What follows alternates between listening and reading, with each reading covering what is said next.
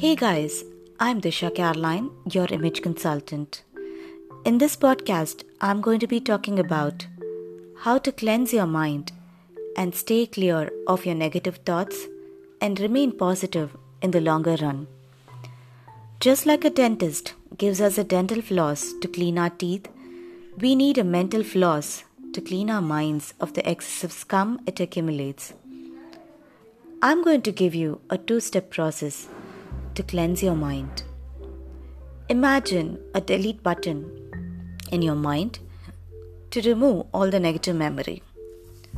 Reflect on your past, but develop a select option wherein you accumulate only the successes in life which will motivate you further, and delete the negative and mistakes from the select option. Step number 2. Direct your knowledge into wisdom. To be knowledgeable, we need to feed our mind with something positive every day. But to be wise, we need to delete something negative from our mind every day. The process of accumulation of positives and the deletion of negatives is where the transformation from knowledge to wisdom takes place. A farmer, even after he plants good seeds, needs to constantly de-weed his garden. Otherwise, the weeds destroy his good harvest.